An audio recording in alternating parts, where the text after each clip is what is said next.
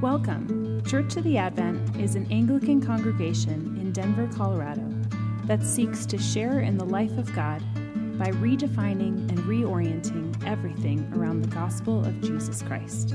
We hope you are challenged, encouraged, and moved closer toward the gospel by this week's message. Well, good morning. Of course, many of our women are away on the women's retreat. I'm very happy to see some of you ladies here to keep us civilized this morning. You'll have noticed a pervasive theme in the readings, that of shepherding.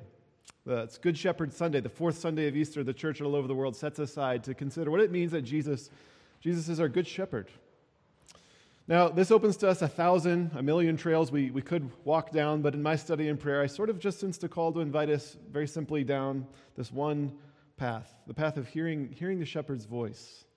What does it look like? How? How do we hear the shepherd's voice? So I'm going to mash up a few of the verses from John 10, all of those to do with hearing his voice, and here's what we find. Jesus says, "The sheep hear the shepherd's voice, and he calls his own by name. And he leads them out. He goes before them, and the sheep follow him, for they know his voice. I am the good shepherd. My sheep hear my voice, and I know them, and they follow me." So I just want to attempt to answer two questions. Why do we listen to the shepherd's voice, and how? Why and how? And so first, why? Well, because first of all, we're sheep, and second of all, because he's the good shepherd. We are sheep. And as I've often reminded us, that is not a compliment. I've started looking into stories and researching a little bit about shepherds, and as I've come back to this theme year after year, and I keep coming back to this story. There's this story of shepherds looking from a distance as they watched one sheep fall from a cliff. This happened in Gavus, Turkey.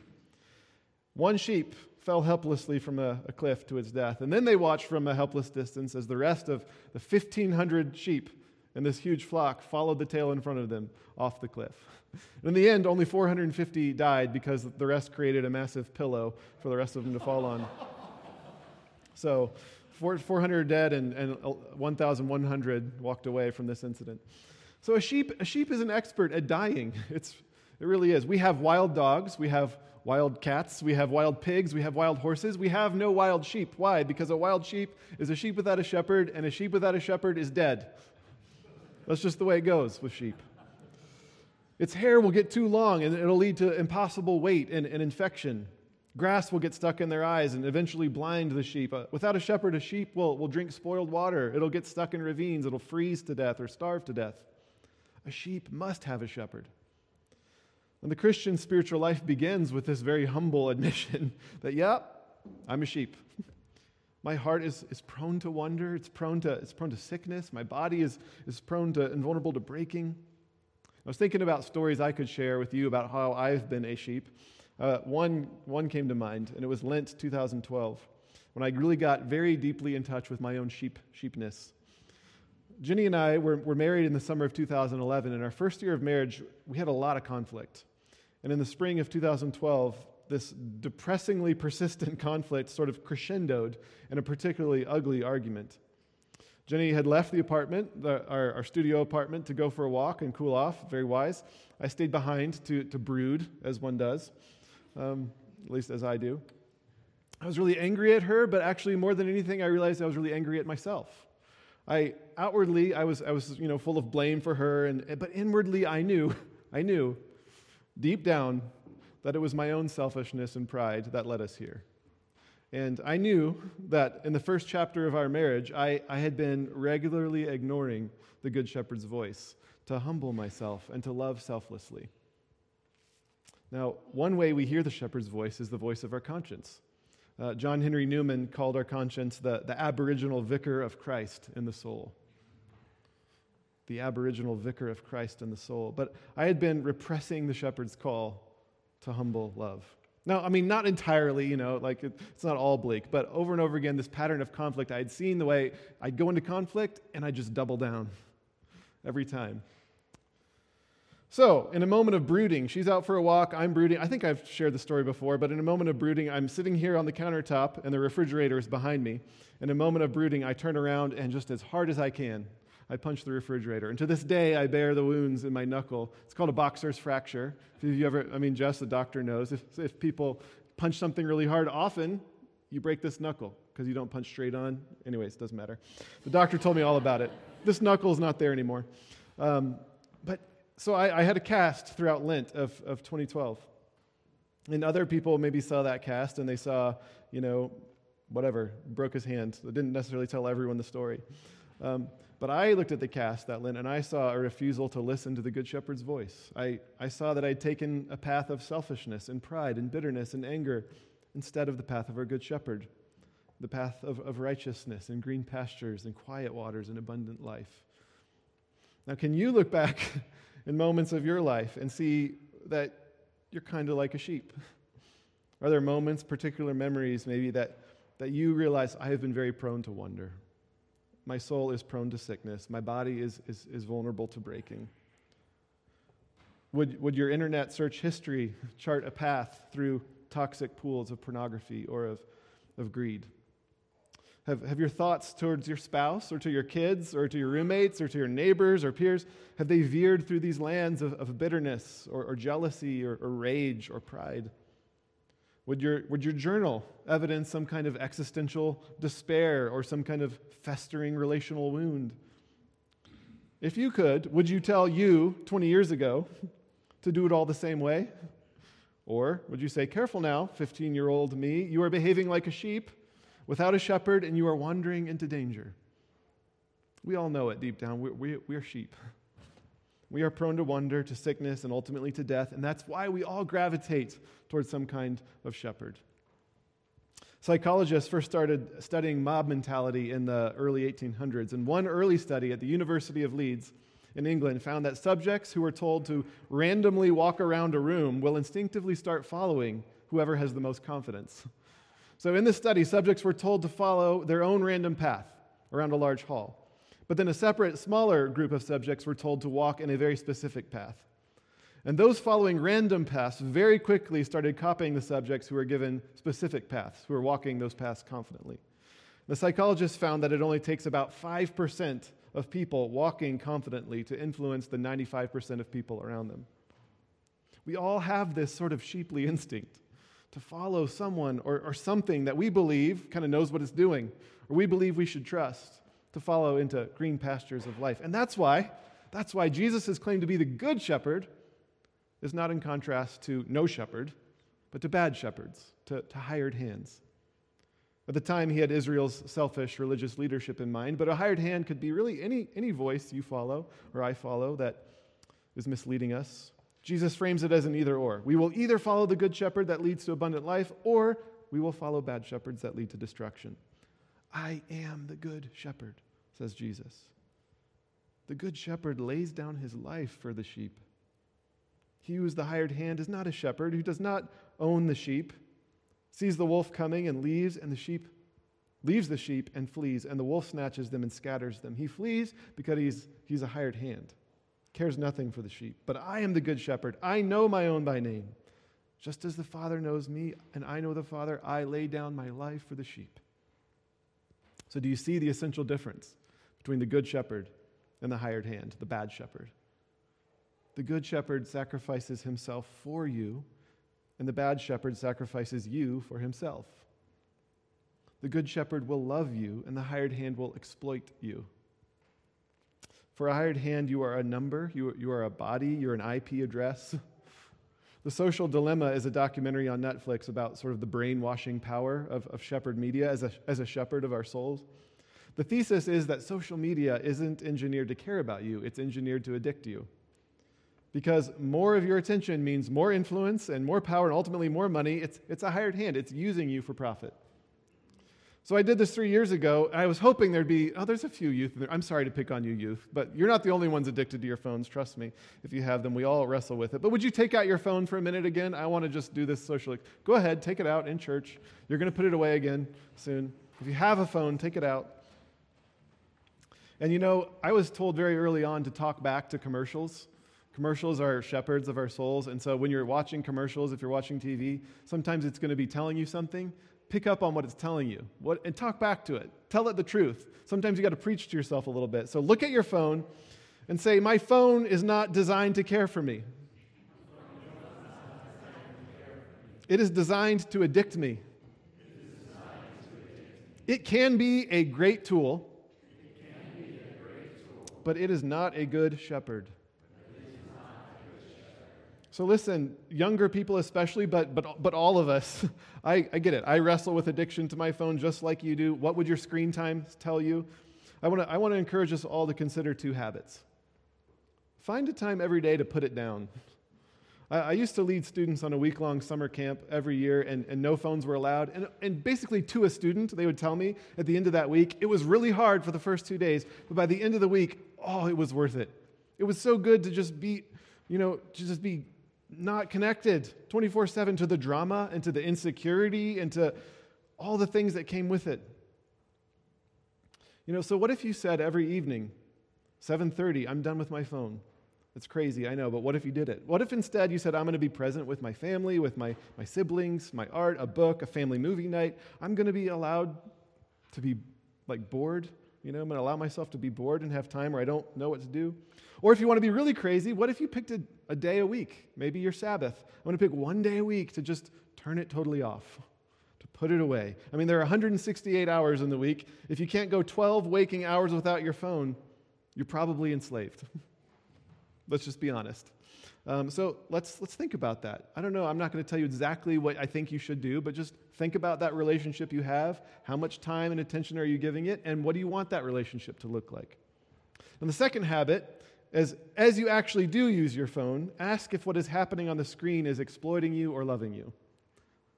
Is this person texting you like the Good Shepherd, who has your best interest at heart? Or are they like a hired hand, trying to get something from you for themselves? And conversely, how are you engaging? Are you thinking about what is good for others as you interact? So, these are questions we can ask ourselves. Because again, sheep will follow the tail in front of them off of a cliff. And if we don't every once in a while just pick our heads up and look around and say, who are we following? Then we'll just follow. We'll be sheep. All right. Now, one thing sheep can teach us. Sheep they're not smart, but they're smart in this way. A real shepherd will tell you that a sheep really does know its shepherd's voice. So if you have 5 flocks mixed in a pen together, and I came over and just started screaming at them, come on, follow me, they're going to ignore me. But if the shepherd comes, the shepherd can separate his or her one flock from the rest of the 5. So the sheep know how to ignore the voice of hired hands, of those who aren't its shepherd. So in the Christian life, we must not only learn to listen to the voice of the Good Shepherd, we must learn to ignore the hired hands of our life. I really believe that in the days ahead, as corporations especially find ever more clever ways of tempting us and attaching computers to our eyeballs and exploiting our attention and shaping our lives, one of the most critical things that we can do for our own formation, for our own ability to hear the shepherd's voice, is just to develop healthy boundaries around our use of technology and of media especially. Maybe it would be helpful to do an inventory for you this week. Look at your screen time report. Think about the teachers, the TV shows, the podcast, the Instagram. I'm not saying they're all bad. I'm just saying consider it. Consider what you're listening to. Which voices are exploiting you? Which voices are caring for you? So why listen to Jesus? Because we're sheep. And second, because he's the good shepherd. He's so good. He's the good shepherd because he knows you. Now, a hireling at the end of the day is in it for the paycheck. The wolf attacks, they're gone. But an owner sees the wolf coming and puts himself between the wolf and the sheep. Why? Because they belong to him. And verse 3 puts it simply, he knows your name. He knows your name. In one first-hand account of Bedouin in the Middle East, my professor, Dr. Laniak, wrote a book on shepherding. He asked one real shepherd, what's the most important thing about being a good shepherd? What's the difference between a good shepherd and a medium or a bad shepherd? And you might think the shepherd would say strength or skill or cunning. All those are fine. He says the essential thing is a compassionate heart for individual sheep. A compassionate heart for individual sheep. The shepherd went on to testify from his own experience that really good shepherds can identify by name 300 sheep. They can discern individual sheep from one another on moonless nights with a soft touch to their face. A good shepherd has compassionate heart for individual sheep. To him, your heart is open. No other shepherd knows you like he does. Now, you're valuable to a hired hand to the extent that they get from you what they want. You're valuable to the good shepherd because you belong to him. He knows you by name. You know, the guy who seems to like you until you put up healthy boundaries around your body is a hired hand. The algorithm that fills your feeds with content to further divide and entrench you in your own biases, that's a hired hand. The images that make you feel left out or insecure or ugly or exist only to arouse, those are hired hands. Why listen to Jesus? He's the only shepherd who has ever died that you might live. He knows your every desire, your every need, your every sin, and yet he'll put himself between the wolf's mouth and you. And second, he's good because he treasures you. He knows you, but he also treasures you. How many times have you said or heard someone say, if they really knew what was in my heart or in my mind, they wouldn't be my friend, they wouldn't love me, they wouldn't come to my church? But he does know. To him, you're wandering and you're sick and your vulnerable heart, it's an open book, nothing to hide, and yet you're his treasure. You know, before there was Wells Fargo, there were sheep. A shepherd's sheep were literally his treasure, his livelihood, his honor, his wealth, his reputation, all wound up in the flock. And so we listen to the voice of Jesus because we're his, he knows us completely, and he treasures us. Now, last week, many of you know I had the privilege of spending a few days in London, and I was sad not to fit in a stop at 221 Baker Street. But I did enjoy reading a bit of Sherlock on the plane. In one of the short stories of Sherlock Holmes, Sherlock is approached by a man named Musgrave, the Musgrave ritual. He's approached with this mystery. On his estate, on Musgrave's estate, they had found some bundle that had coins in it, and it had some sort of twisted dark metal in it. And they had discovered that someone had given their lives over trying to get this bundle, and they'd been murdered for it. But why? I mean, the coins were valuable, yes, but murdered over it, giving your life for it, really?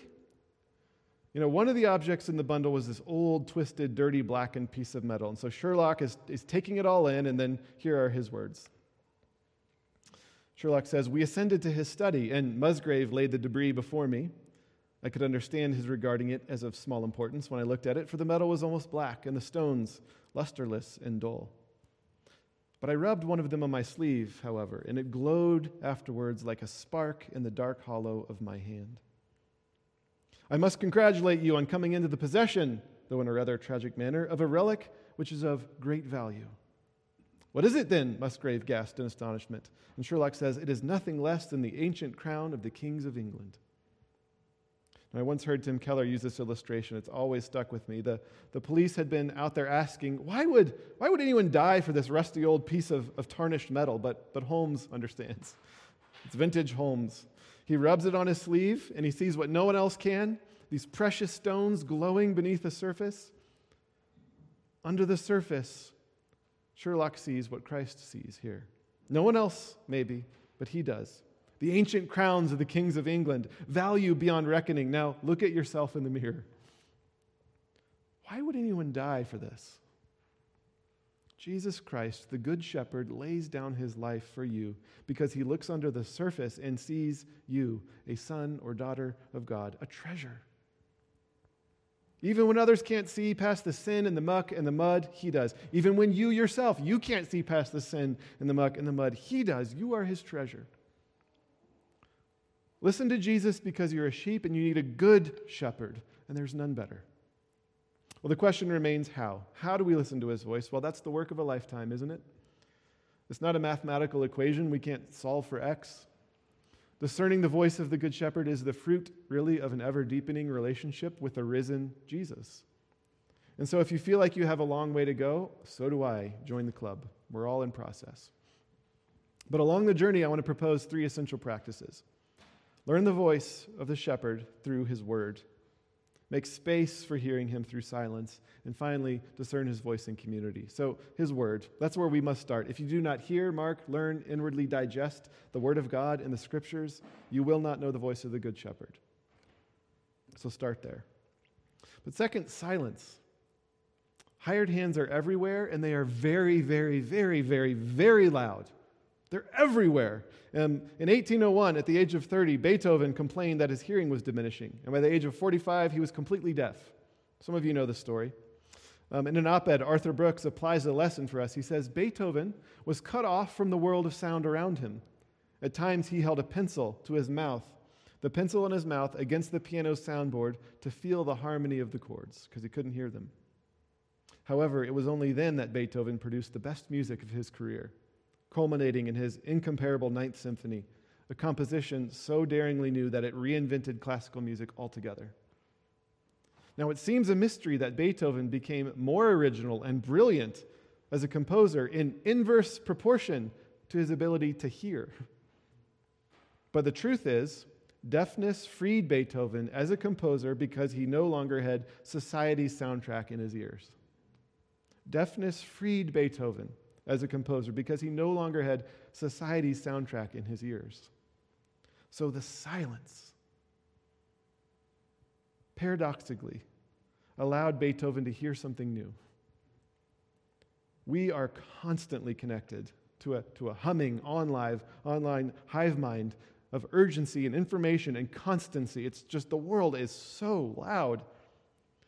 We must take a lesson from the sheep and learn to ignore the hired hands. And this is why Soren Kierkegaard once said, "If I were a physician and I were allowed to prescribe one remedy for all the ills of the world, I would prescribe silence." For even if the word of God were proclaimed in the modern world, how could anyone hear it with so much noise? Therefore, create silence. So does silence play a role in your spiritual life? If not, start now. Start small. Maybe just 2 minutes a day. Maybe you go literally into your closet and turn the lights off and close the door, and it's dark and it's quiet. Just be quiet and unproductive and still. 2 minutes, maybe 5 minutes. Maybe you set aside 1 hour a week. But you've got to start implementing silence into your life so that you can hear the voice of the shepherd. And then finally, follow his voice in community. Jesus speaks of the sheep, plural, who hear his voice, of one flock, not many. Just as following the tail in front of you can lead you off a cliff, following the tail in front of you, if they're following the good shepherd, can lead you into green pasture, into abundant life. So what do you do when the fog of suffering obscures the path ahead? What do you do when depression or anxiety just create this fog where you can't see where you're going? What do you do when you feel like the shepherd's voice is so far away you can't hear him clearly? Well, in Prayer in the Night, Tish Warren, having lost 2 children in pregnancy, she speaks of the liturgy of the church as a stone marker along the path, these stone markers that tell her where to go next. And these communal practices that we have, our liturgies together, morning and evening prayer, friendship with one another, the creeds, the sacraments, these things are like stones along a path to lead you when you don't know where you're going. So it's okay, actually, if you lose your way. Those around you have made righteous ruts, we might say, for you to walk in. So follow them as they follow the Good Shepherd. That's community. So friends, we are sheep. He's the Good Shepherd. Listen to him speaking. Listen to him in the Aboriginal vicar of the soul, in your conscience. Listen to him in the scriptures. Make space for him to speak in silence. And of course, listen to him in community alongside one another. I want to pray in closing our collect again, which beautifully summarizes what we've tried to say. O God, whose Son, Jesus Christ, is the good shepherd of your people, grant that when we hear his voice, we may know him who calls us each by name and follow where he leads. Grant that we may hear him who calls us each by name. Lord, I pray especially for anyone in here who might feel like they haven't heard that call. Might they hear it this morning, this week? Might they hear you calling their name? Might they follow where you lead, who with you and the Holy Spirit lives and reigns, one God forever and ever. Amen. Thanks for listening. We encourage you to take a moment to reflect on what God might be saying to you through what you just heard. For questions, additional information, and resources, please visit adventdenver.com.